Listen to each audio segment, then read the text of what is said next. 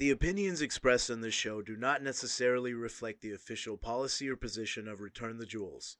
Also, there's explicit language.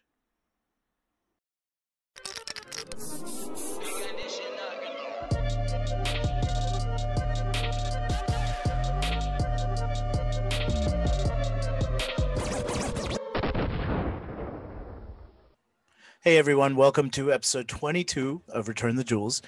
We appreciate all your support, but we can still grow, so please make sure to like, share, and subscribe, and tell all your friends. But I guess that's sharing. Anyways, episode 22, we had a really good one. My friend Lily Chun is on. You know, she's trained as a journalist, part of DSA as well, which is the Democratic Socialists of America. We had a really good conversation. It got really heady at times, and it got kind of light as well. We talked about building confidence. We talked about the model minority myth, being first generation, otherization, especially when growing up.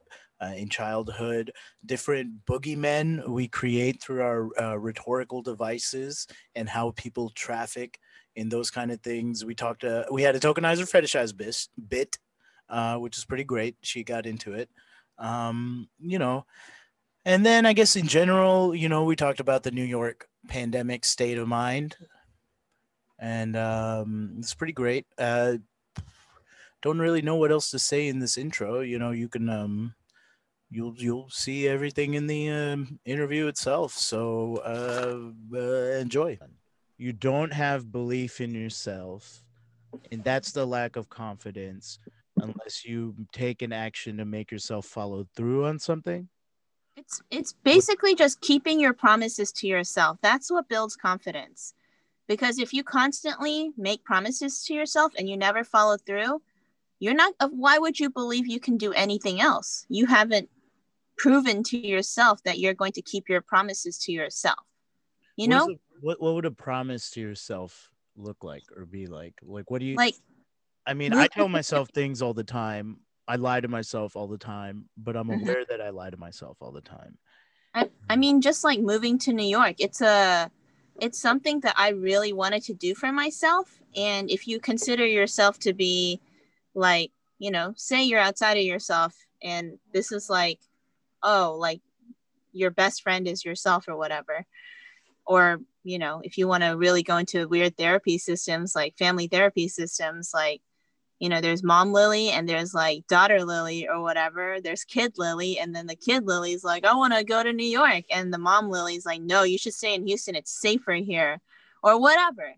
That's confusing. I'm getting drunk. But like the whole point is like you have things you want and it's necessary to yourself to provide those things for yourself, because if you don't, no one else is going to do it. And it's a way like you keep that promise to yourself, like it's like you tell your mom, I want this. And your mom's like, okay, we'll go do it or something. Yeah, just go do it. Go make it happen for yourself if you want it. So we were having a good long conversation. Usually I do that before the episodes and prep, but I did happen to press record while we were having that part of the thing, which you notice how my like little performative wait. So, and then my sum up, and that was actually the start of the recording. Oh, so the recording has started, and okay. but that just I did get I think the tail end of the good point that you're making about confidence and self-determinism.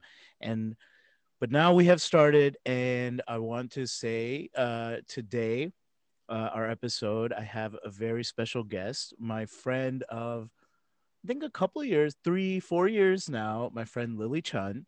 We have I guess a gaggle of mutual friends and all of that. And so yeah, I asked Lily to be on. We have some like very cool, interesting things to talk about. And I mean, I don't know if she's not used to doing appearances on things like this, so we're gonna yeah. Would you actually be mad if I went and made myself another martini real quick? I would love if you did that. Okay. I'm gonna pause the recording so it doesn't even Okay. affect the editing. That sounds good. I'll be right back. All right, cool. Wait, what's the definition of a martini? It has like vermouth in it and usually some like orange bitters, but nowadays people make or request their martinis to just be like straight spirit, like gin or vodka. And that's not really a martini. It's just like a spirit ordered up meaning like in a coupe. But that's fine. Whatever. I guess. I understood most of those words. It's fine. Don't worry about it. I'm just telling you, I'm not really drinking a martini here. It's just like, Can you tell us why or how you know all this specific jargon? I guess, I bartended or whatever for a little bit. So, Okay, yeah. so we had just started the interview. Lily took a second to make a martini. Well, I took that second to gorge my face in a leftover calzone. Excuse me. Oh, that felt so good. Okay, so so Lily, a friend, raised the reason I had her on here today. Excuse me. Is I wanted to. This is kind of like a less formal conversation. We're familiar with each other because we have such close mutual friends, and we have, I wouldn't say a lot of similar experiences growing up, but we do have a common element, and that's growing up as a person of color in a very white environment, and like kind of like a especially in secondary education, the culture around that, and then just like the intangible forces that influence your behavior, and then years later coming out of those kind of environments, in our cases, yours and mine specifically, we're both in New York. uh, Coming out of those environments, you start to look back retroactively and then think about the different influences you may have had that may not have been motivated from the right intentions. Right? No? What are you? That too Oh, abstract? That's way too abstract. Okay. no, no, no, no, no. I mean, kind of, but like, I mean, I don't know if I consider my high school and my college experiences to be like that, like white. Yeah.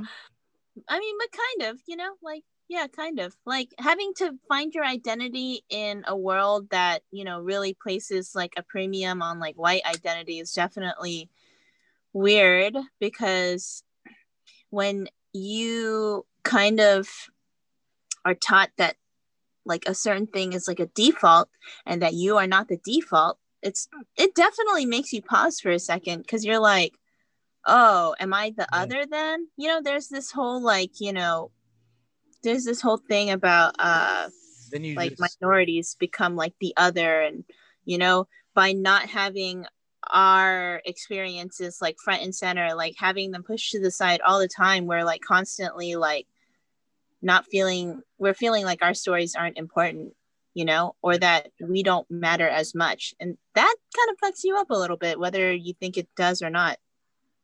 yeah, I would agree. I think the first step in finding out or becoming aware that you are the other in spaces like that Mhm. is spending a lot of years trying to be a good one of the others. Oh yeah, You yeah, know what I yeah, mean? yeah, of course, yeah, being the model minority, but like Okay, honestly. wait, pause. Okay. Can you tell us what is a model minority? What is the model minority myth? Because I know that a lot of people see that term and actually, okay, is this fucked up that I have okay. I have it mentioned any of your qualifications or anything up top on this interview. And because because I want to get out of that mindset of like, oh my God, I have to qualify everyone. We talked to it all the stuff, but whatever. Lily was the editor in chief at her high school and college paper. She's got a very staunch journal, like academic integral, whatever. She probably knows a better word for that, journalistic background. And so, diving into and delving in these social issues, I don't need to qualify you to have this conversation we're going to have, because it's kind of fucked up having that inclination to have to do that. But I wanted to put that out before I have you talk about what model minority means, or what the model minority myth means. Sure. Yeah. So the model minority myth is basically just like it's just like this myth that certain minorities should be like perfect, like Asian people, for example. It's like and it's used against it's like kind of like a thing that works against like other minorities. Like people say like, oh, why aren't other minorities like this? Like, why can't Black people do this? Because Asian people, like, they're really like successful and whatever, good at math or whatever. It's still entrenched in racism because like, first of all, Asian people aren't a monolith. We're not like one way. We're not all, I mean, it feels so like basic to say this now, but we're not all like good at math or successful or whatever. We're like, but the thing is, a whole bunch of people. It's not basic to say that. Okay, we're recording on January 10th, 2021 currently, right? Yeah. It's not basic to say that, because we got people that literally tried to and almost succeeded in assassinating members of Congress because they believe that they are lizard people. So Yeah. I don't think it's wild or to be assumed basic to say that. It's like, yo, to say that there's nuances in Asian cultures is probably mind blowing, because I feel like a lot of Americans would be like, oh wait, Asians aren't aliens. Yeah, which is kind of stupid, but like, it hurts minorities and it hurts Asian people. Like that whole idea that you know, like, I don't know, like whatever, these tokens of like, becoming successful or whatever, that's not something that is just like ingrained in Asian culture, Those are there are specific and individual reasons why people become successful or whatever, but using that as a way to justify like violence and racism against like other minorities, that's what's really fucked up, because yeah, that's a lot of the time what people say in order to like justify being racist to them. And it also dehumanizes Asian people, like, like, I'm not a fucking machine, I make mistakes, I'm not perfect, like, just fucking treat me like a human. I'm definitely getting a little drunk. This is my second. No, that's great. And I make them strong. Let me give you a real world example, but in a small anecdotal way, where people assume you're kind of the authority on things, and it's kind of like a given just because you fit into the model minority myth, right? Like a lot of times in spaces just like this fucking podcast, if I speak on academic things, people assume I have a certain gravitas. One being a male, two being like brown. I mean Indian, but brown in terms of perception, whatever. And then three, having a receding hairline. So I carry, and I don't. I try. It's hard to become aware of this, but like I carry this level of authority and influence with the things I say, because there's a preconception of, okay, this guy has done the math, done the homework. He grew up in a library, right? Which is not the case. I grew up in a gas station, so Oh man, yeah. But yeah, no. I mean, that's the model minority myth, I think, yeah, that's the myth part of it, is the weaponized part of it to dismiss other issues of race, or to uh, kind of gut the nuance that may be involved in racial discourse, you know? And Yeah. so when, so like the model minority, right, they look at these different I guess different populations, Asians, Indians, they look at like overrepresentation in fields like medicine, and lawyers are like professional fields and all that. But you know, there's also this other, you know, there's other aspects that go into it, Mm-hmm. right? So it's like, it's, is it reductive in terms of like media representation, right? The tiger mom trope, the trope Do of I? the tiger mom. Yeah, your thought on this. Is it reductive, or is that expanding the scope of representation to depict like the Asian parent as an overbearing tiger mom? And not necessarily the mom, even the dad, right? Yeah. The disappointed dad or the tiger mom. I think it's really up to each Asian person to like determine whether or not it's like a myth that was true to them. Because I think, you know, for me personally, I had like tiger parents light, you know, like still tiger parents, but you know, not the full intense version, because I heard some like crazy stories about, you know, really intense tiger parents. But Are I you, also think that it's not fair to like say that about all Asian parents. I don't know, just like why? well, are you okay? Are you an only child? No, I've got a younger sister who likes to act like she's my older sister. How much younger? Like how many years? 2 years. 2 years. Okay, so I could see that this is not too much of a margin of error to act like your older sister. I can see Yeah. that because you're close and okay. Um, but you're okay. So you are the eldest child, and you set the example for your and your parents were not born in the U.S. Right. Right, and so they emigrated from Korea. Mm-hmm. Now, okay, I'm a complete American idiot. Let's go with this. Okay. Okay. So South Korea and North Korea. When we say Korea, we're talking about South Korea. But what does all of this mean? If you can explain to a complete idiot, a complete American idiot, where like your ethnicity, right? So if I'm the annoying preppy white guy that's like, where are you really from? What do you, not what do you answer to that guy? But Are what's, you sure? I would love to answer to that no, one. no, I want to do that after the authentic answer. Okay. Not All well, right. no, that's the authentic answer. So I want to do the actual informational answer and then the authentic answer. So, well, I think first of all, it really depends like on who's asking the question. Like, Yeah.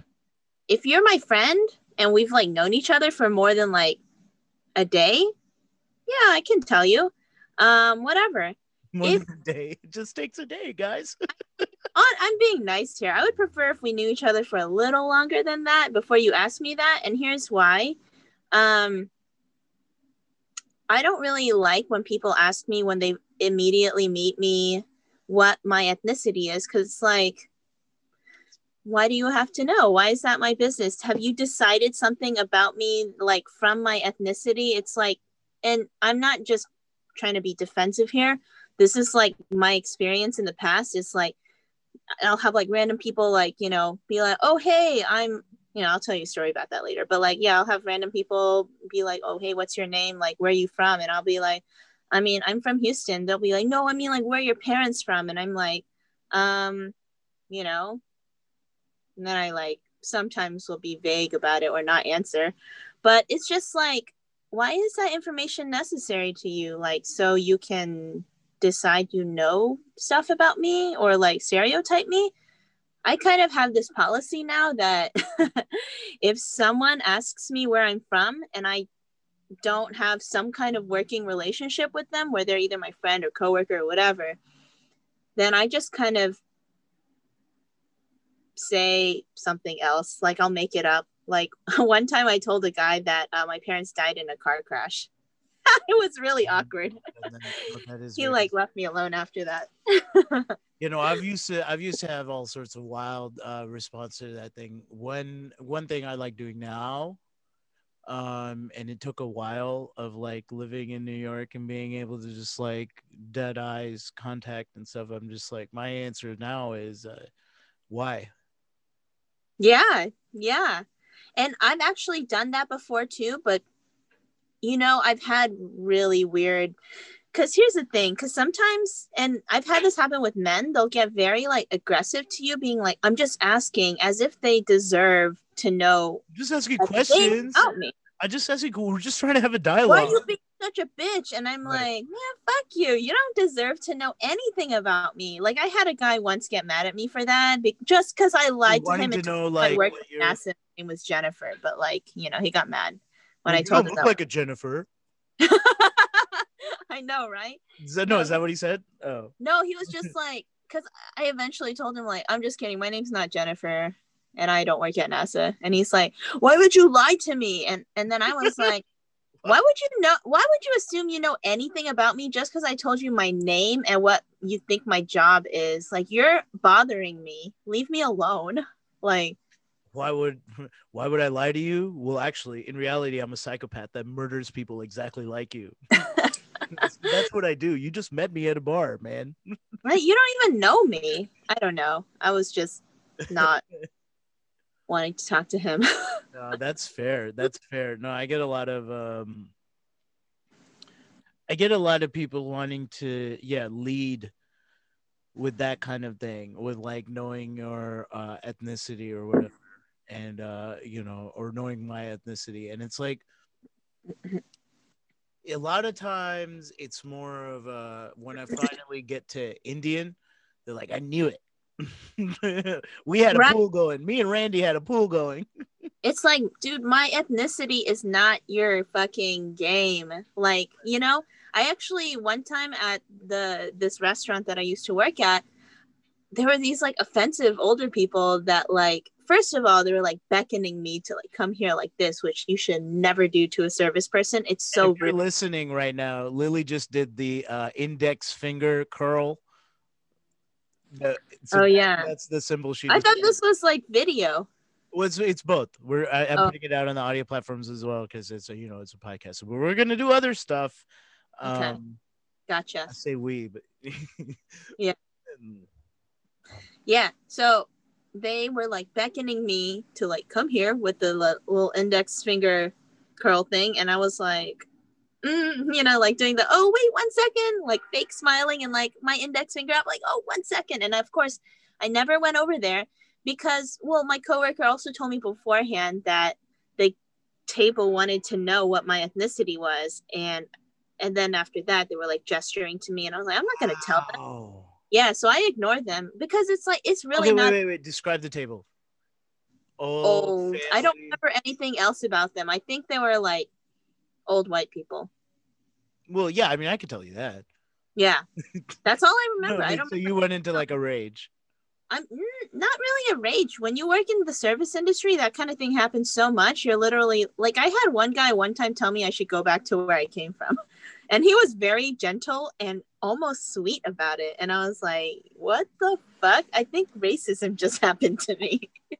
Oh, you couldn't even tell, even though it's like so blatant. It was that kind of thing. Well, this happened in Texas too, where he was very like, yeah, I was about to ask, was this in the South? Yeah. Yeah. And it was like the kind of thing where I walked away. And that's part of the thing people don't realize is like, there's so many different kinds of way racism appears. Like, first of all, there's like the big fat racism where, it's very obvious and people are doing horrible things like, um, writing the N-word on people's houses, killing people, that kind of thing. There's also microaggressions, which are like small ways of really whittling down like, your resolve. And then there's also structural racism, which is like, which is like the big thing is like it's not just like racism is like this act that like people do, and you like either do a racist thing or you don't, or you are a racist person or you're not. It's like it's actually embedded into our system. So a lot of times, Codified. right, it's codified into our system. And so a lot of times we're like, sometimes like we don't even think we're contributing to this structural racism, but we are. Like, you know, especially I guess it's what is it? It's called like de jure racism, and de facto racism is like the specific policies that are codified that create those disparities, and the de jure racism is the like the effects of those policies, or the practical implications of those policies if they're not worded in a way such as to be on the face racist. yeah, it's kind of like the thing is like all these microaggressions and all these big racist acts, like it is of course important to, you know, punish these acts to make people know that this is not okay. But if you only work to resolve those without addressing the bigger problem of structural racism, that our system is racist, then it's going to keep happening, you know? Like this, like, I mean, Yeah. yeah, this is happening because our system has racism built into it, you know, which is a thing, like it's a part of capitalism, you know, like racism is a part of capitalism. So it all kind of comes down to that. Well, yeah. I mean, if you think about it, right? What is capitalism other than a system that is really reliant on labor? And so, like, you know, if you can kind of dehumanize a population, and then if you can dehumanize maybe more than one population, and then consequently devalue the labor they output, like, you know, in sweatshops or in private prisons or whatever, then you can benefit from the labor, and shit, you can even create whole markets of middlemen to to to package and redistribute the services garnered from the labor that you are probably even subsidized for not Mm-hmm. paying.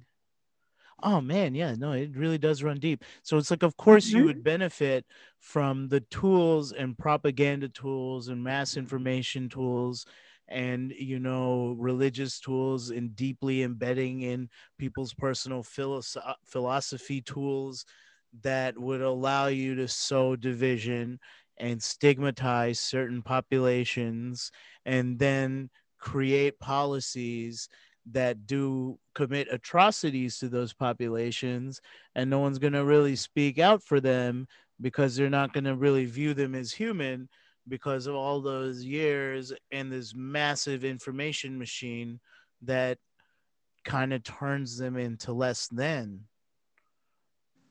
you know, like 60% of human or something.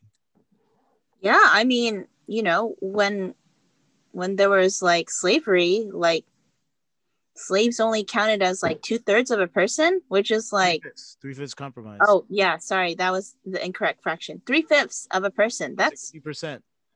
That's fucking really, that's so shitty. Like that's really shitty. And like, But that was you after, know, that was put into the Constitution, and I was like, yeah. so that was like, that was the Bill of Rights. And it's just like I think here's the thing for me is like people look at everything that we've got going on now. Like we've got like, you know, we've got issues of sexism, of racism, economic inequality, we've got global warming, we've got I there's so many more, but I like can't think of any more right now. So anyway, let's just, you We got know, a lot of shit going on. there's so much shit going on. White It's supremacy. January 10th, 2021. We still got kids in cages. We still got lead in Flint. Yeah. Yeah. Yeah, exactly. We still got Indonesian slaves in Saudi Arabia. Yeah. Yeah. This all it's not, I think people become so discouraged because they look at this and they see we have 1,000 problems to solve. And it's like, the thing is, people don't realize that these thousands of problems come from one tree trunk, and that is capitalism. Capitalism is like the root cause of why we have all these things. So instead of viewing it in this way of like, we have 1,000 small tree branches to like, you know, that are dead that we have to like, you know, take care of and fix, just consider this as part of a bigger thing, because all of these are symptomatic of capitalism, like late stage capitalism. Like, how many more times can I say capitalism? Like, this A is, few more. It's yeah, gonna push us up in the algorithm. like this is, these are all stemming from that one cause. And that's why there are so many people out there realizing, like, what the fuck? This is really fucked up. Like, um,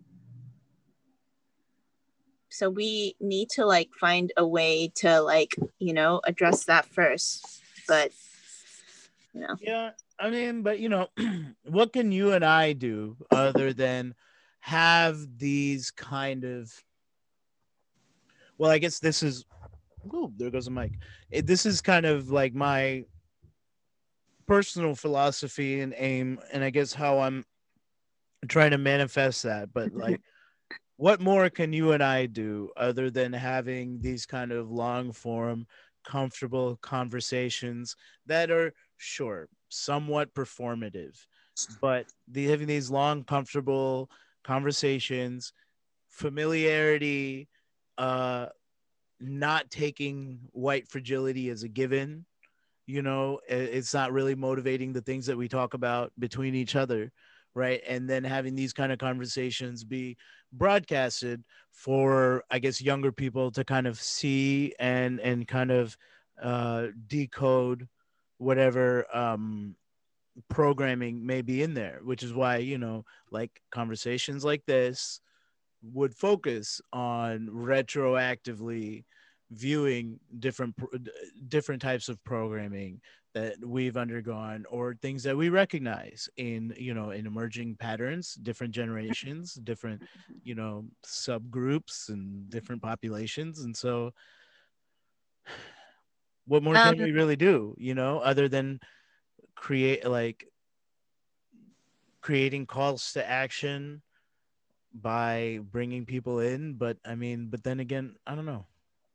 well, I mean, I think it's going to require a lot of things to happen. Like, I don't think that talking to people one on one, especially in like friendly ways, like, I don't think that it's useless to do that. I think that is how a lot of like people like kind of realize what's going on. Like, I was just talking to a friend about this earlier today, but like, the moment and we say this sometimes, like, you know, in the left, but like, you know, became like radicalized to like more socialist policies, I was like, I mean, it wasn't like the moment, but like the seeds of this were planted when I was like young, when I was like 14 or whatever.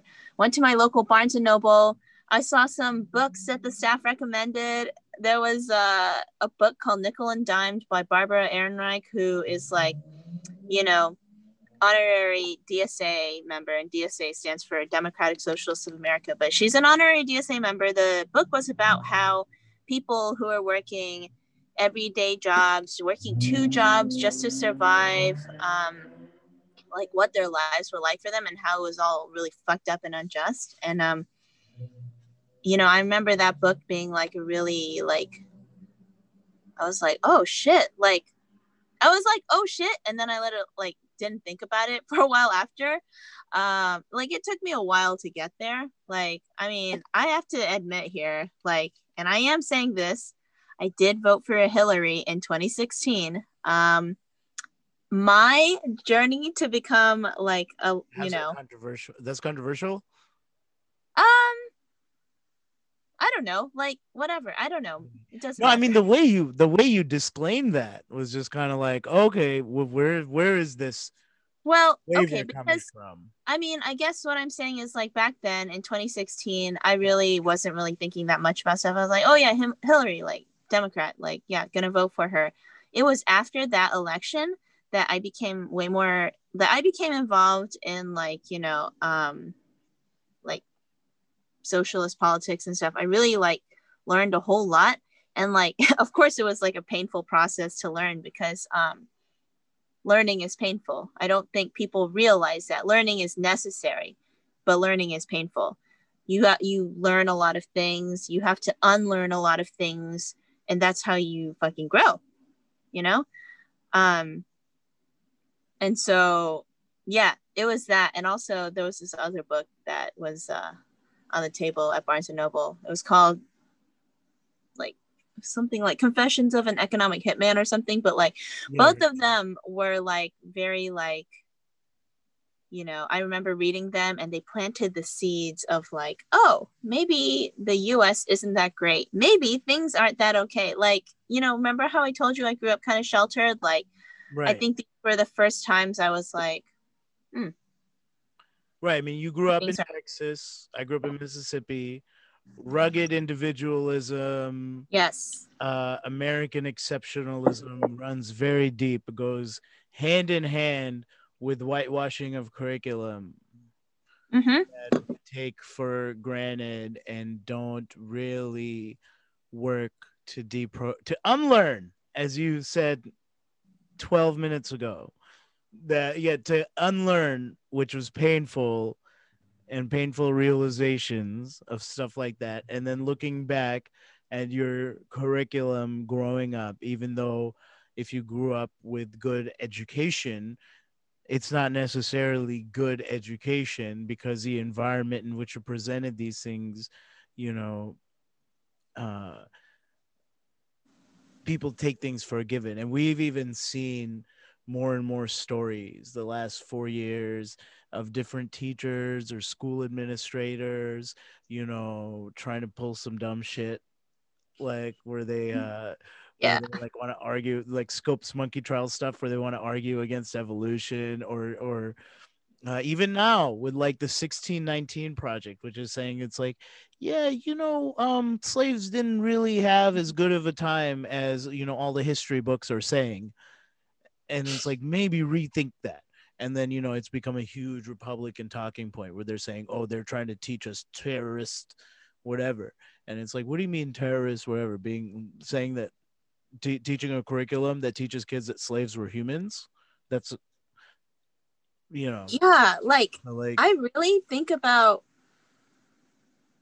I think I wrote this down one day when I was kind of high, but like I really think about, like, do people not realize like how fucking horrible it is to like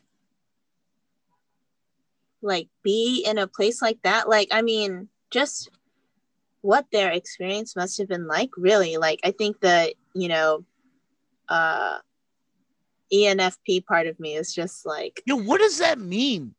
It's the Myers-Briggs personality test. ENFP stands for like empathetic. I forgot what the N part stands for. And then the F is feeling, the P is perceptive. It's just like what kind of personality you are. So I'm just saying, in this case, the empathetic part of me is just like, what in the fuck? Like, I was reading about something and I can't remember what, but I was thinking of, like, they were talking about how like Native Americans, they like would skin them alive. Can you imagine someone bringing a razor to your skin and fucking skinning you alive? Like, that man's name is Andrew Jackson. Yeah, fuck him. He sucks. Like, so many of our presidents just suck.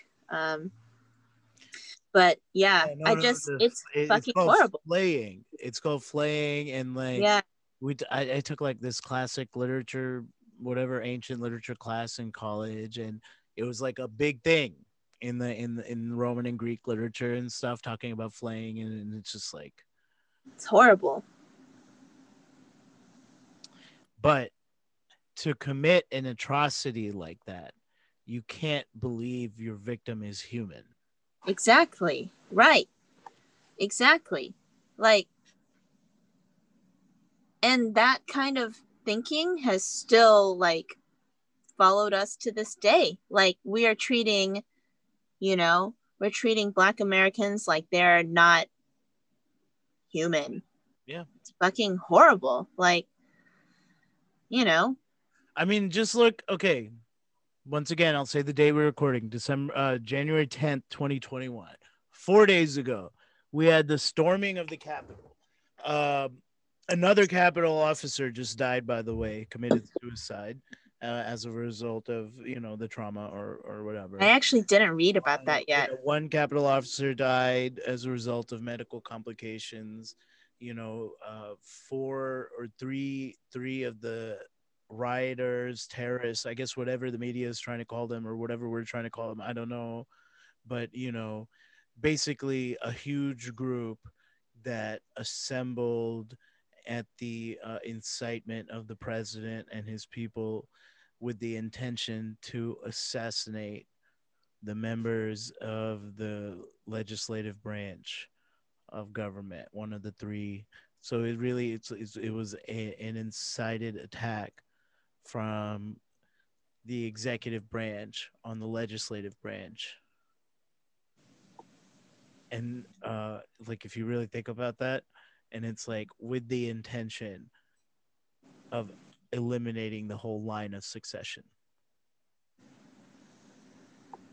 I mean, we knew that Trump was like trying to, like, he was like definitely on his way to becoming a dictator. And you know what? I don't want to say he's not, I mean, I don't know. If fascism won, DSA would have to stand for "Don't Speak in America." I mean, here's the thing: is like, a lot of political scientists are saying now that, like, after an attempted coup, usually what follows is a successful coup. So that's something that we really have to, look out for. And like, yeah, but I mean, you could always argue that the coup happened a long time ago when you look at like regulatory and private capture of different functions of government. And, something like Citizens United, that was kind of a coup because it was a seizure of control of the levers of government, for interests, yeah, the interests that they're codified for. But and then you also look at you look at the useful idiots, right? If politics really is a conflict between collective bargaining for finite resources, then you're gonna have to have the higher. You're gonna have to. The only way you can wield any sort of influence or garner more of the resources out of that finite pool is to have a higher contingent of people in your collective bargaining. And so and if there's such a thing as the opiate of the masses or whatever, which is like religion and I guess fascism now too, religion and racism, opiate of the masses, right? And you use those kind of things to dehumanize other populations, then of course you can have a higher bargaining chip. And of course, why wouldn't you want to tribalize the people that you see in all of these positions of influence? And of course, why wouldn't you want to create a boogeyman that's like with a name like Antifa, which actually means anti-fascism, right? Like you know what? Like, news organizations should really just like, instead of like, what's the deal with that? Anti-fascist? Like, are you serious? Like, people who don't want fascism? It's ridiculous. So, Lily, you have academically gone through the rungs of intense journalism stuff, right? Whatever, and you're aware of what journalistic ethics and all this stuff, and what it was like, the Free Fair Use Act or something. What was the thing in television or whatever that made it to where like journalistic standards have to be neutral, and then that was kind of gutted or something. But what is up with pulling the punches? Is it just that there's too much legal liability for saying things that may, or what? Like, what's the deal with that? What's the deal with these news headlines constantly pulling punches, not really saying, uh, "Oh, anti-fascist forces." Instead, they say Antifa. I think that you're asking really good questions, by the way, and you should keep asking them. I appreciate them. I feel like I haven't been asked these things in a while. That's a fucking great question and something that I wonder all the time because, as someone who has done journalism for a long time, has, is familiar with what the whole point is and everything. Like the whole point of journalism is like, to report on everything going on. You're like literally just supposed to be the eyes for the people. However, and sometimes with opinion columns also like, here's our analysis of whatever. But anyway, being objective is a huge thing in American journalism and, journalism in general. And I think objectivity is very important. I think, though, that now it's kind of being tied into this weird thing of like centrism. Like, I think that we have somehow like journalism has like kind of misunderstood that in order to be objective, you have to be centrist because there's a saying in journalism that there's always like both sides of the story, like there's like, what one guy says and the other guy. But it's actually like so easy to manipulate that because I think one thing is that with especially with our politics now, we look at one side as being the Republicans and the other side as being the Democrats, but it's like not a correct like binary that we're pairing here because it's actually Republicans and Democrats. Like if you look at this through the lens of capitalism, which I think a lot of journalists just haven't really done yet because they're kind of entrenched in like the old ways of looking at things. Like Republicans and Democrats are actually both a part of a more like, corporate capitalist structure. Like they're both pretty much on the conservative side now. Yeah. Like, and so when you make them the ends of the spectrum, of course you're going to say that center is in the middle of them. And at that point, all three, like Republicans, Democrats, and what you think is in the middle of them, they're all on the conservative side. Like they have been pushed more and more to the right. And then you have like, artificial competition. I don't know what you mean by that, but well, I mean, it's like a thing. It's like a thing if you're creating a market, right? If you're a company creating a market, you create artificial competition and then you vertically integrate or whatever to control the competition. And then you got, boom, two streams of revenue that are competing with each other and they're not necessarily driving down the prices because you control the supply of the prices, right? You kind of set the market and you build a hype, Yeah. Okay. No, that makes sense. Like, to recognize that they are the same animal is like pretty important because right, but you also have to be wary of the false equivalence, right? It's not necessarily that they're both conservative because there also is a huge faction that's gaining a lot of power and influence. It's not really conservative. It's actually kind of radical, the fascism stuff, right? And to say that that is the same as conserving the status quo isn't necessarily that nuance can also be overlooked in the discussions about there being the equivalence, right? And so that nuance that lack of that nuance can be weaponized against nuanced discussions about like what is the best option, right? It allows us to be infinitely reductive, like as we remember in our fresh memory about the election period, we can be infinitely reductive about any argument saying why Joe Biden would be a better pick than Trump. Right? We can be infinitely reductive about any argument. It's like why Hillary would be a better pick than Trump. These are our alternatives, right? By saying they're both the same, you got to make those mental justifications to say that they're both the same, right? And then it's obviously that those thoughts and those arguments serve one specific side of that spectrum. Okay, Right? I think that I was following what you're saying. If not, please correct me. But I think that yeah, it is a false equivalency in some sense, but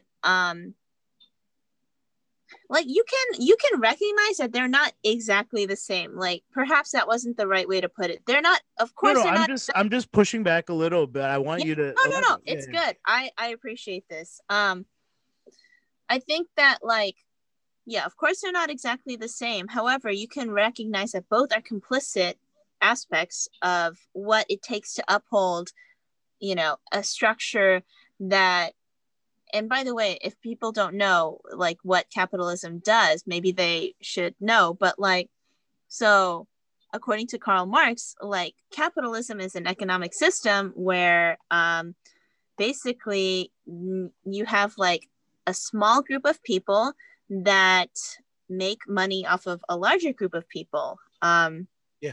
like everybody else, and they earn their wealth, they earn their money by paying them less. And so whenever we see things now about how all these rich people became millionaires or earned their money, it's not because they put hard work into it. And that's the myth that we've been fed to believe.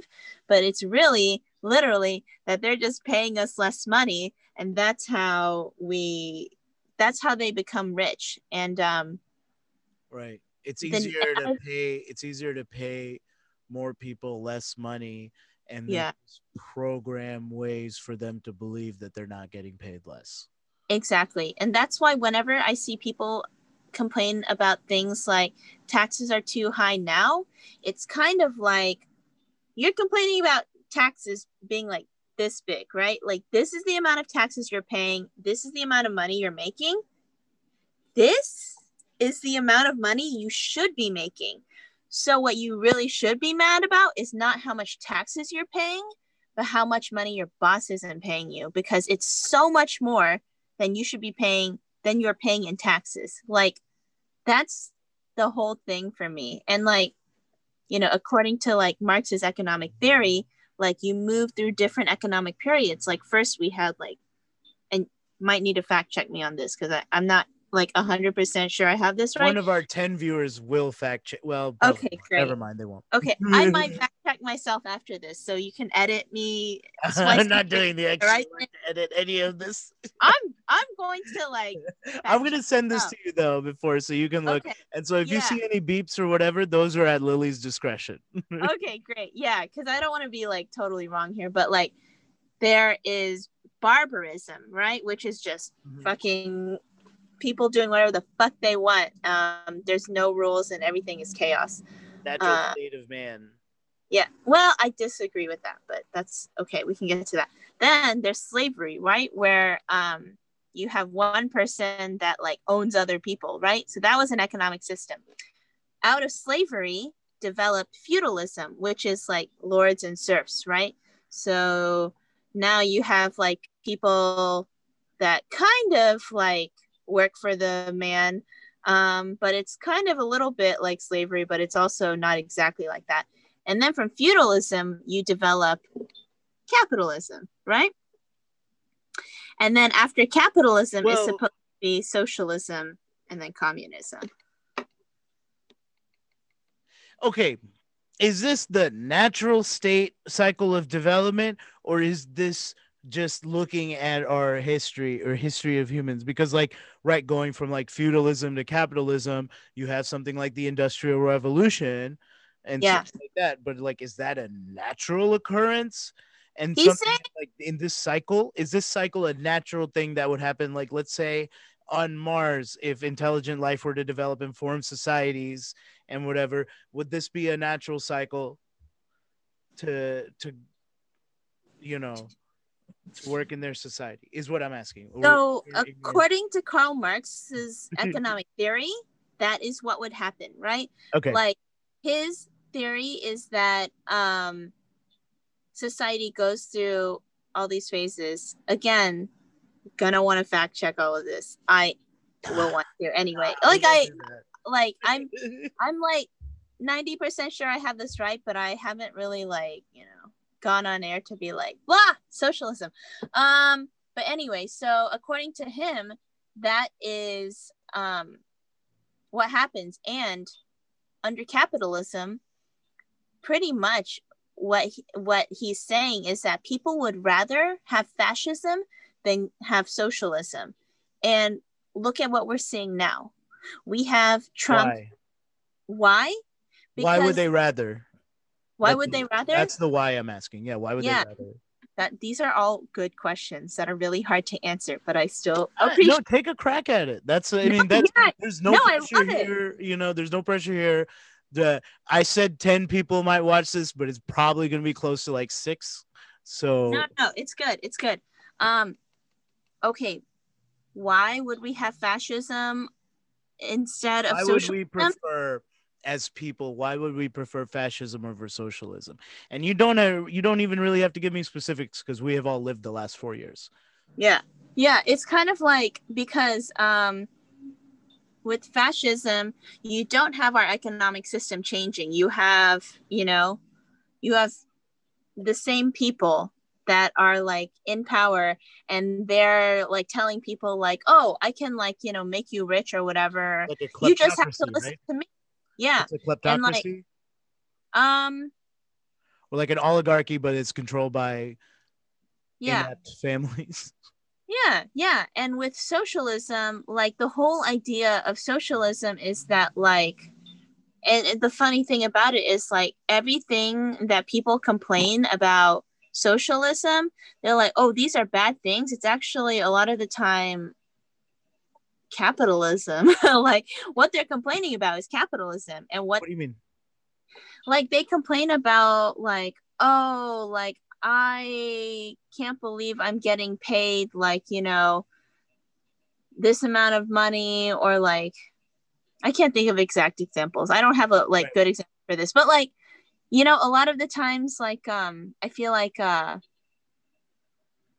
I'm trying to think of a specific example here. But it probably has to do with individual in and out, right? Incoming versus outgoing.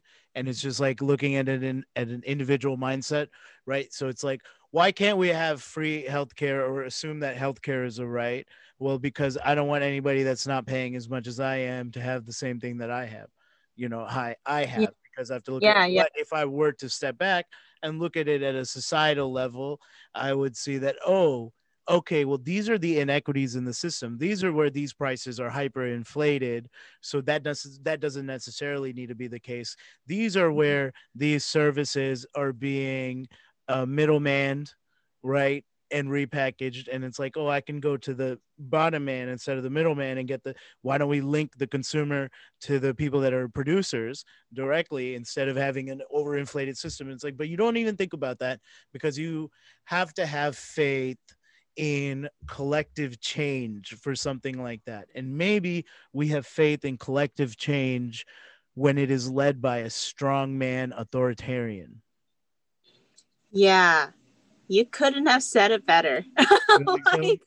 I think that's really sorry, by the way, I think I'm like only like, I keep pouring more into my martini glass, but like, I'm pretty drunk. This is like, I'm like 2 drinks in of like 2 pretty stiff drinks. No, this is like, okay, so. But this is great. I'm having a great time. My brain is being exercised. We are in a pandemic, in quarantine. Yeah. So this is like, think of this, if you're watching or listening, as like a nice virtual alternative for having gone out by yourself to some random bar and overhearing 2 really fucked up friends talking in the corner about all sorts of wild shit and not really sticking to the coherent outline. Like, one of them. Have you ever wanted to see a Facebook argument happen in real life? Tune in to Love Agrawal's podcast. No, that should be our log line. This is what Facebook threads and That's what it honestly is. It's a little bit like that. Like, definitely less vitriolic, like way more intelligent, but like, you know, it has kind of the overtones of like a Facebook argument. Yeah. But Yeah. I definitely don't substantiate my shit with research. what were what were you asking me before? About um like why we prefer Oh, fascism over fashion. socialism. Yeah. Why do we prefer fascism over socialism? Yeah. Yeah. That's a good question and one that I Collectively. need to look into more before answering you. Okay, that's fair. Yeah. That's fair. I don't actually know why because I think it's kind of wild, right? Why people would But we have seen do it that. play out. We've seen, and we're literally, once again, January 10th, 2021, 4 days ago. Now we were seeing in the main conversation sphere, we're seeing how the big terrorist attack at the Capitol, where people are waving the Trump flags and are actually like documented Trump supporters, as you see them at all his rallies and stuff, and like have whole fan clubs that they've been running and moderating for years.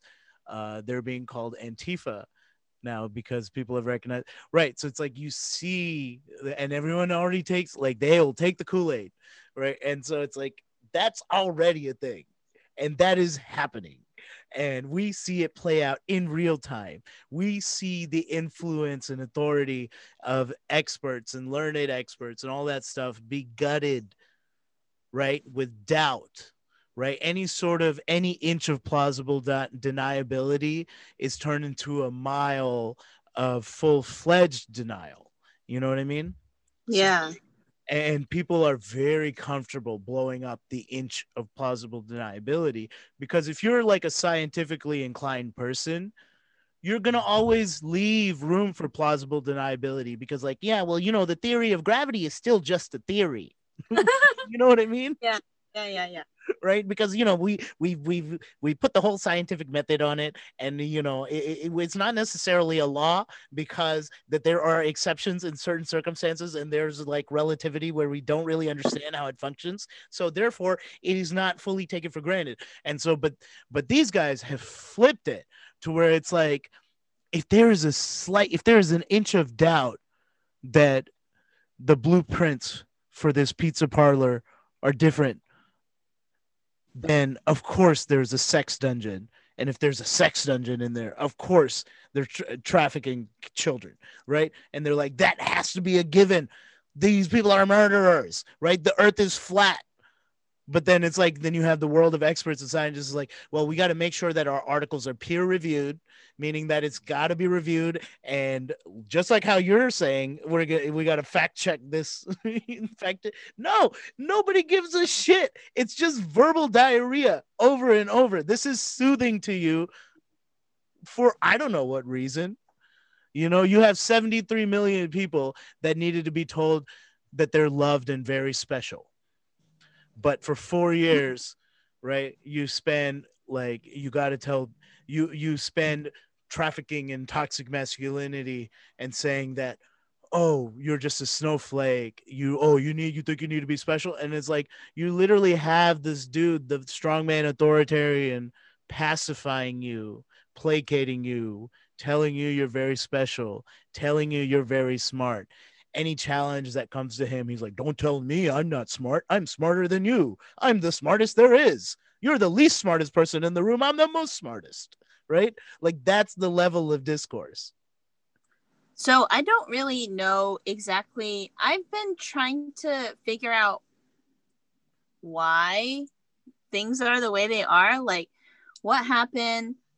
Um, I haven't really done enough research about it though to like, and But by even enough, that level of doubt, yeah. right? That level Well, of doubt, like, I haven't done enough I think. research about it, so I can't talk about it. But you are a smart person that has been educated, that is perceptive, that is seeing all this shit unfold in real time, and just naturally having that little bit of hesitancy to make an authoritative conclusion or a conclusive opinion about something Mhm. has to speak to something. I mean, That inclination. I mean, I think me being educated and stuff really doesn't have that much to do with it. Like, I mean, I think, you know, personally speaking, I think I kind of went to school and didn't really even realize the privilege of my education until much later, and like really didn't learn enough. Not enough, but like as much as I could have. But um, I think that something definitely happened to these people to like make them turn into this way. And I think that thing, part of it is just like white supremacy. You know, it's like when, and I might want this part to not make it depending on like what I say. But Well, there it is. There's our inclination to coddle white fragility and our fear, exactly. our like to death fear You're of making right. a transgression, right? And believing the white woman that calls the police on the black Wow. man because I don't want her to feel embarrassed. Why is it that the number one fear for minorities is death, but the number one fear for white people is public speaking, not feeling shame? Why is it that the horror movies that work so well in America, or those tense moments, have to do with moments about being publicly shamed or ashamed or embarrassed, whereas where it's like the horror movies in the rest of the world have to do with like literally losing your life, or like giant forces in which human life becomes minuscule and irrelevant? Dude, you bring up a good point. And like, I don't think I realized that until you said that. But like, yeah, I am like kind of like, I It don't took a want lot of alone to time to think of those people. things. Yeah, no, but for real, like I think that shit, what were we saying? Okay, let's do our segment. Our segment, okay.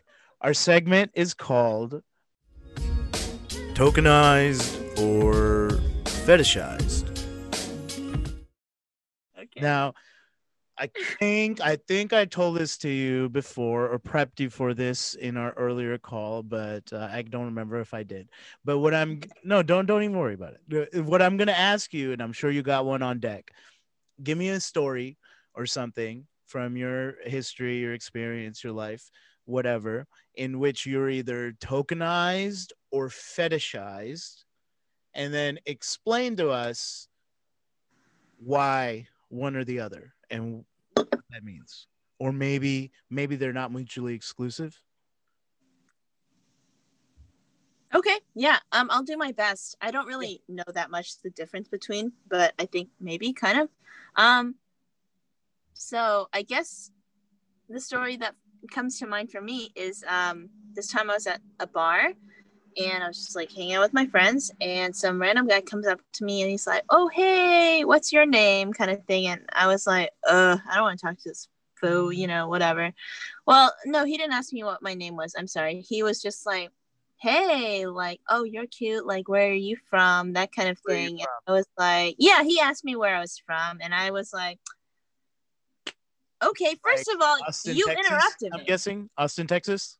I mean, I actually didn't even say that because first of all, he No, I'm asking. Did this take place in Austin or did this oh take place no, in this happened Brooklyn? in New York City. This Okay, this happened happened in New York City. Okay. yeah, yeah. Sorry, Um continue. I just I wanted to actually establish setting. yeah, no, I'm trying to remember the exact specifics of this because I kind of forgot, but he kind of like he came up to me and he was like talking to me and he was like, "Oh, like you know, where are you from?" And I was like, "Oh, I don't really know. Like my parents died in a car crash." And he was like, "Oh, oh, I'm so sorry." And I was like, "Yeah." I don't And really know. I was just like, "Yeah, it's just so sad." And he was just like, "Oh, yeah, I just wanted to like, you know, come over here to like speak a different language with someone." And I was just like, "I'm really sorry. I don't know a different language, you know?" And he was like, okay, well, yeah, no. Wait. He said, I just wanted to come over here and speak a different language with someone. Yeah. So, did I get that right? Okay, Yeah. continue. hey, so Yeah.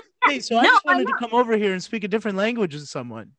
I was like, bitch, I'm from here. Like, I don't speak whatever language you want. Do you want to speak French? We can speak French. You know, like, I don't speak whatever you think I speak.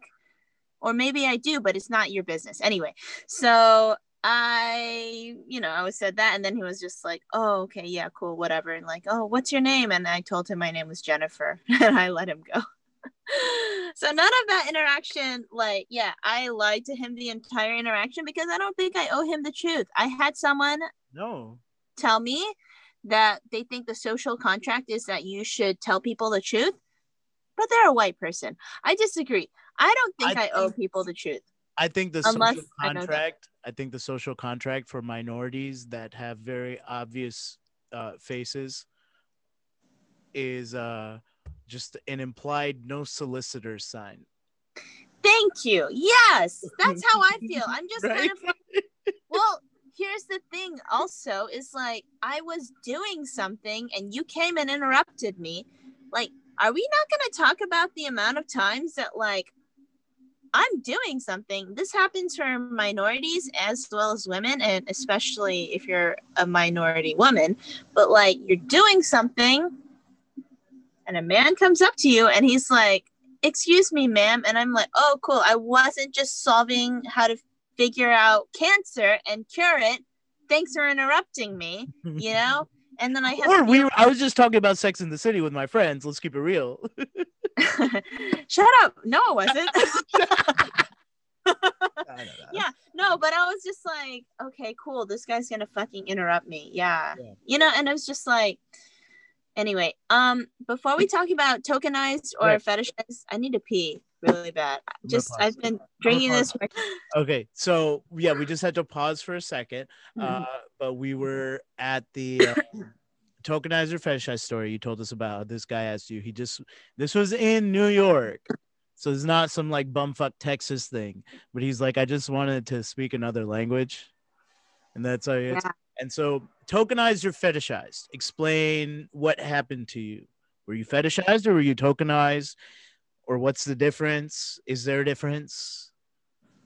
I don't really know if there's a difference, but like I feel like tokenized is probably just being like stereotyped, and fetishized is like stereotype plus like a sexual aspect to it. I feel like because he was hitting on me at a bar and he was like trying to get my number, fetishized. Yeah. Yeah, like I want to hear another accent.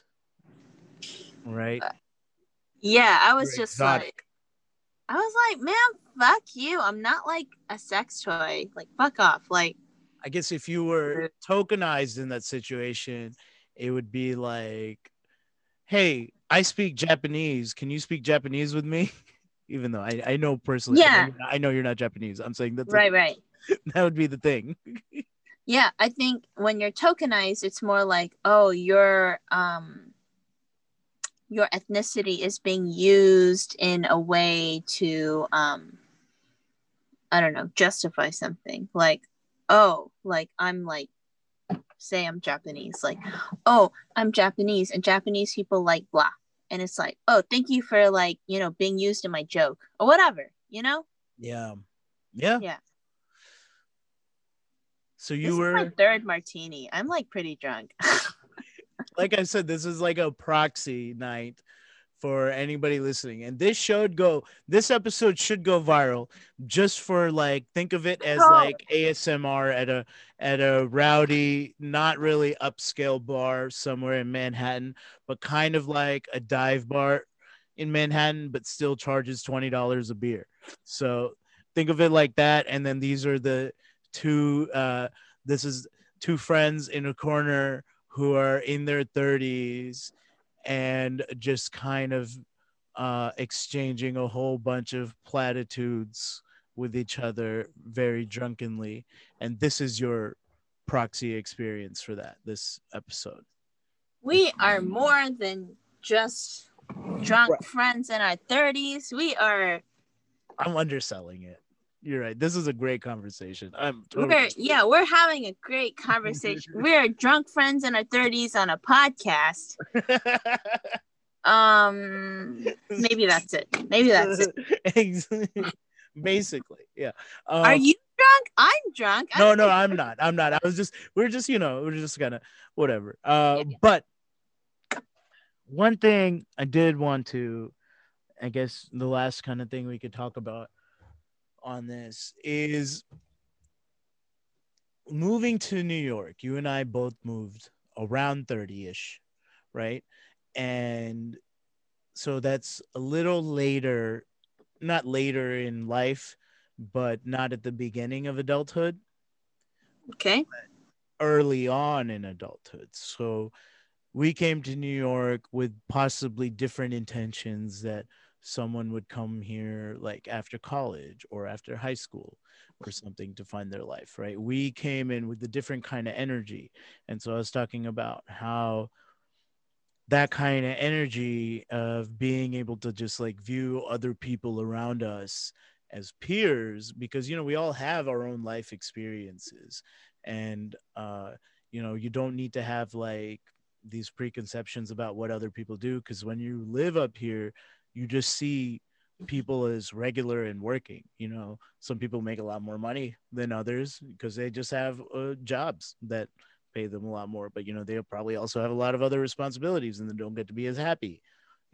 There's always whatever, there's always a other side to things. So, but coming to New York, you and I both came here in our 30s ish. Height of, I came here right after the election from Mississippi. I came here on Christmas Day of 2016 because that was the cheapest ticket flight I could get. And, this was in Mississippi right after Trump won. So it was just kind of becoming a toxic environment for me. And I didn't have growth potential. And, I just kind of wanted to chill out and live and see.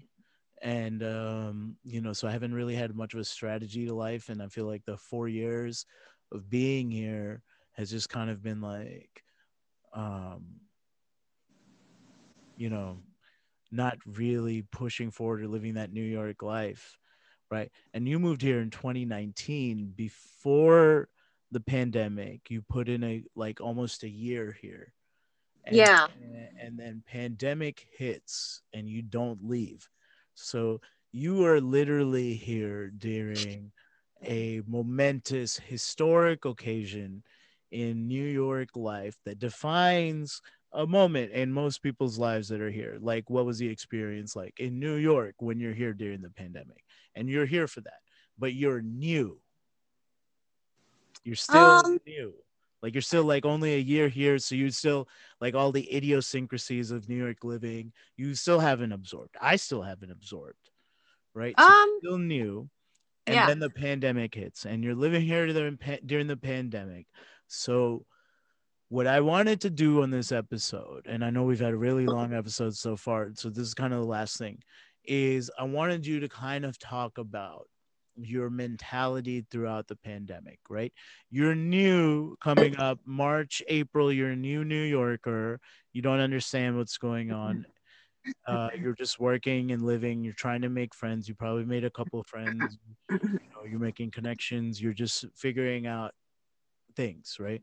And then the thing hits, you're quarantined, and now we're like 10 months later. So like, what is kind of the thought process there? Because I want to take that to where we were talking about earlier. I think it was off camera, but we were talking about how it's crazy to live here. We've always thought about living here, but you and I both came up here and during political turmoil, and so we didn't really get that kind of life to kind of stretch out and explore and be whimsical about things. It's really just about coming up here and trying to find a create a nest egg, or like not even be able to create a nest egg, but just like latch on, you know? Yeah. And Yeah. so tell me about the thought process during the pandemic, and like should I stay in New York? What's the point of even coming up here? Did I fuck up? Or I did the right thing by moving here? Um, these are great questions, by the way. I think that when when I moved here, it was basically me fulfilling this promise to myself of over 16 years that I wanted to move here. And so it was just kind of like I had a good friend who like basically she didn't like necessarily force my hand, but she was like, I don't want to have this conversation with you in 10 years when you have a kid and you're like telling me you wish you moved here. And I was like, oh, fuck, you're right. But, I think that moving here and then living through this pandemic, it was a good thing. Like, we're coming up on the 1 year anniversary of like lockdown starting. And Oh yeah. that part is insane to me because I'm just like, what? Oh my We've God. been almost a year in lockdown. It's insane. That's right. The day before lockdown was a very vivid memory for me too, because I was Yes. doing a gig just as normal. You were what? I was doing a gig, like photo. Okay. Yeah. Just like as normal, a normal day. And then it's like, oh yeah, I'll just go to Rite Aid to get the things I need. I'm sure. Yeah. My birthday was a few days before lockdown officially hit. So that was weird because I invited a few friends to hang out and a lot of friends canceled. And I was like, okay, whatever. And then within that weekend, I got laid off from my job, both jobs, mind you, both jobs. And all of this shit started happening. And I was like, oh shit, this is a real big thing. Because I'm not going to lie, I was busy working 2 jobs up until that point. I didn't realize the severity of what was going on. And I was like, oh, fuck. I even told a cab driver, I was like, don't worry about it. It's not a big deal. I hope that cab driver is okay. I think about him all the time. But yeah, I will say, I think that me being in lockdown during this time and not leaving New York, I think in my position, like I thought about it and like, I think that for me, it's been okay because I've been wanting to leave my hometown, Houston, for so long now. And it's been good for me to have this time to like really think about what I want. Like, I haven't been working, like, what's the point? Like, my old jobs, like, one of my old jobs, I found out they closed for a second time because people were not obeying the mask policy. And I fucking knew that was going to happen. That's why I didn't apply. Because I was like, what's the point in applying for this job? Because I know that guests are going to, like, this isn't my first rodeo. I know that people are going to spit in my drink and be like, Miss, you didn't make this cocktail right. And I was like, I'm not doing that. This is the only time in my life where people won't look down on me for like, taking this time to not be employed because they understand it's a pandemic. And I was like, as much as I hate the fact that I think about these things, I don't want to say Asian, so I think about this. It's not just that, I'm sure. But I was like, you know what? Fuck it. I'm going to take this time to really think about what I want and really just try to like work towards that. So, I've been taking classes for other stuff to try to switch careers because, for me, service was never the end point. I think service was such a great job moving here because like I made really quick friends. And if you're in a new city, there's really no better job. It's like, if you don't have any friends, if you don't know people, working service is such a great job for that. But I definitely don't want to do that long term. And now that I'm learning other stuff, I'm like really grateful that I've been able to be here and to think about what I want my next move to be. And also just like spend a lot of this time like thinking about who I want to be as a person, that kind of thing. I think it's really important to like really examine yourself every now and then and like kind of look in that mirror and be like, is this who I want to be? Because I mean, I honestly, I can't say for everybody else, but I know for me, like, I'm like constantly looking in that mirror being like, is this the person that I want to be? Because if not, I want to change this, you know? And you never really got to do that before. You didn't really get the space to do that kind of thing before? I mean, I did in Houston. However, like part of me becoming who I wanted to be was me moving here, you know? Mm-hmm. And, honestly, whether or not there was an objective reason, like good or bad, to move here, it doesn't even matter, right? Like, what mattered most to me was that I wanted to do this thing. Good or bad, doesn't matter. I wanted to do this thing. And if I didn't do this thing, I was going to keep doubting myself until I did it. And so I had to do it. And then I had to consider, like, other stuff, like whether this was good or bad, why I did this, that kind of thing. All of these things are important. Yeah. And I mean, I think they are very important. And these kind of, I don't know if they call it meditation or whatever, but like I think about my habits, you know, binge eating, overconsumption, or whatever it stems from. I like to say boredom, but I think it's like fear of that, of thinking, right? Of having to think about what is the future, what is moving forward, right? And then getting in this pandemic and being so ill equipped for it and having to adapt at such a rapid pace is kind of like, okay, maybe I do have to think about what I have been doing and what is the why, right?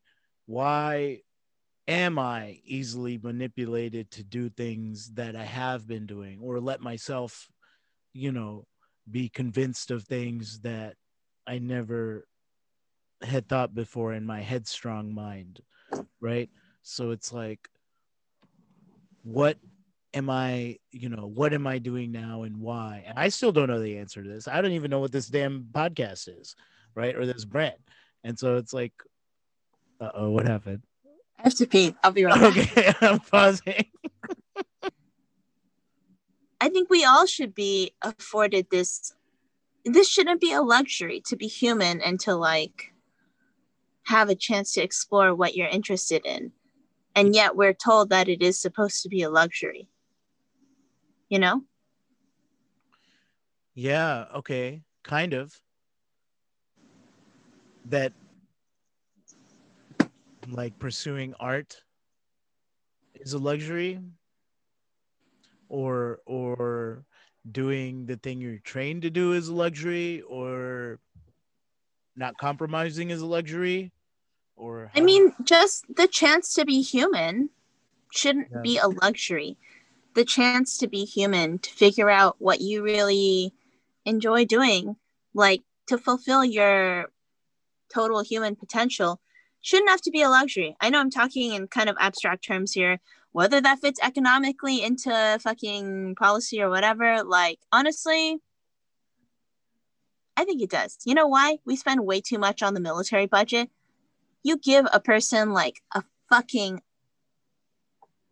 1/10,000th of that or whatever, they will find a way to survive and be happy and make beautiful art that could possibly change the world.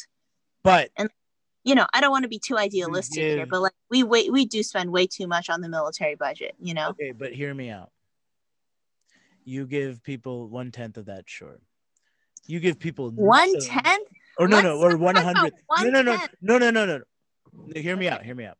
All You right. give people nothing, they will still adapt. They will still survive. They'll still create art. You kill people's conditions and disenfranchise them, they'll still adapt. They'll make better art. They'll make culture. And then you even disenfranchise them more.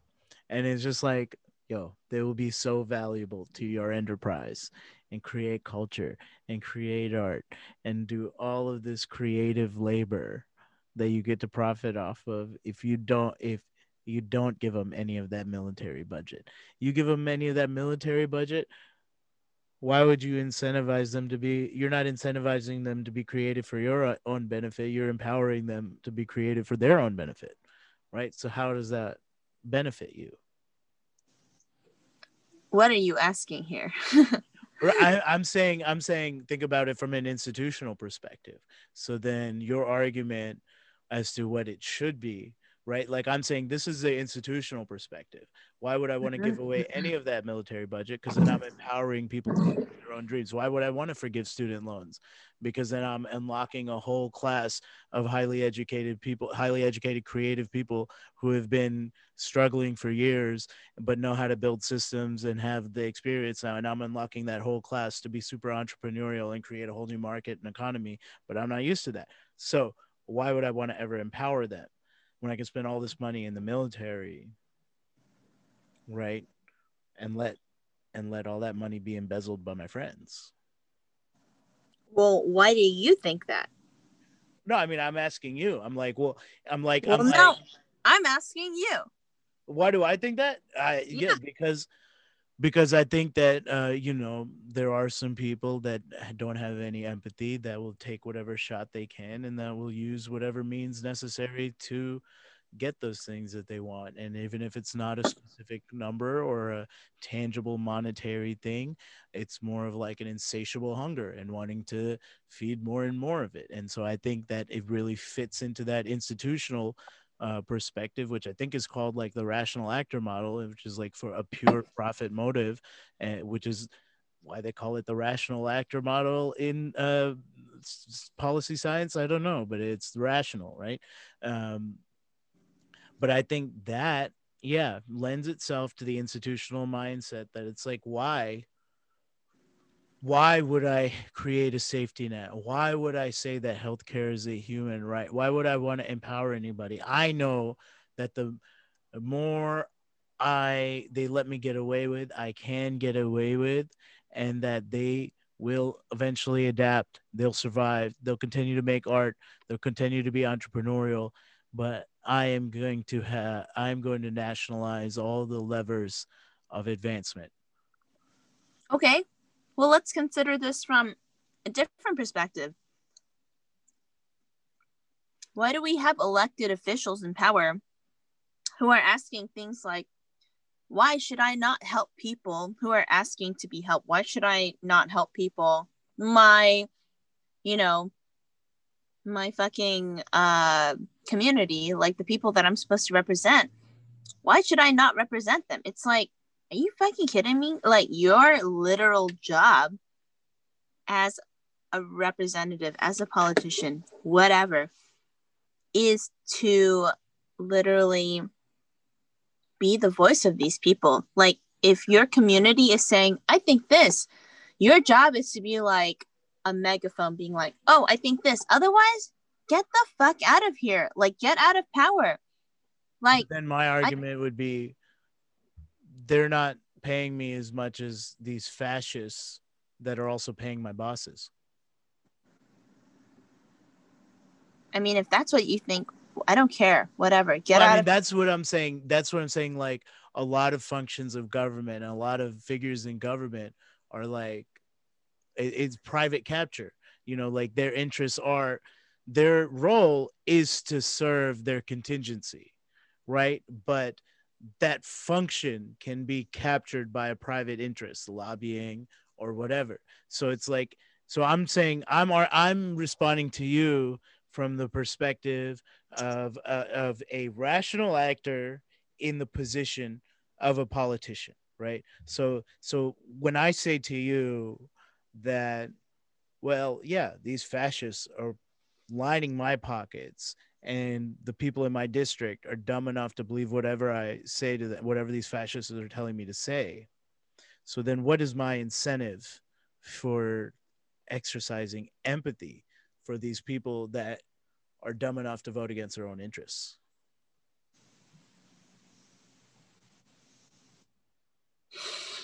I think that when that happens, like if you manage to somehow be the elected official of like um a segment of the population who's like just voting the worst things. Yeah, Mitch McConnell or Rand Paul. Ugh. So places in Kentucky, or Yeah. yeah. So okay. I think it's kind of like, I think the purist would say it's about representing exactly what these people represent. And to be honest, I haven't really thought that much about it yet, because I think a part of me really wants to believe that you should represent whatever these people like, whatever your what's the word for it? Whatever your like group of people. Contingency, right? I guess, yeah, your whatever your contingency thinks that Or no, not it contingent. should be. Contingent. I don't think it's either of those. I think it's something else. Let's delete this part of the podcast. Alexa, what is the definition of contingent? Contingent means dependent upon something. Yeah, dependent for example. Alexa, what is the definition of contingency? Contingency is usually defined as dependence on chance or on the fulfillment of a condition, uncertainty. Alexa, what does a politician represent? Here's something I found on Wiktionary. I have a few definitions for the noun politician. One engaged in politics, especially an elected or appointed government official. 2. Specifically, one who regards elected political office as a career. 3. A politically active or interested person. 4. A sly or ingratiating person. Oh, that's the last definition she had for a politician. But I wasn't asking for the definition for politician. I want to know, Alexa, what is the term for the group a politician represents? Sorry, I don't know that. Yeah, I didn't think she would know that one. Alexa doesn't know anything. Yeah. She works with Jeff Bezos. She probably does know a lot. I bet she's just overworked and doesn't get good bathroom breaks. You're right. She's not getting paid her full amount. She should join a union. Alexa got a full night of sleep, and like maybe a day off. Yeah, I know you don't know that one. Or she join a union and strike against Jeff Bezos. Just saying. I know. And then we'd start hearing about the new voice called Alex. Alex. I don't even know, what do politicians represent. I don't know. We I can't. don't know. Well, I mean, I would have known this before internet.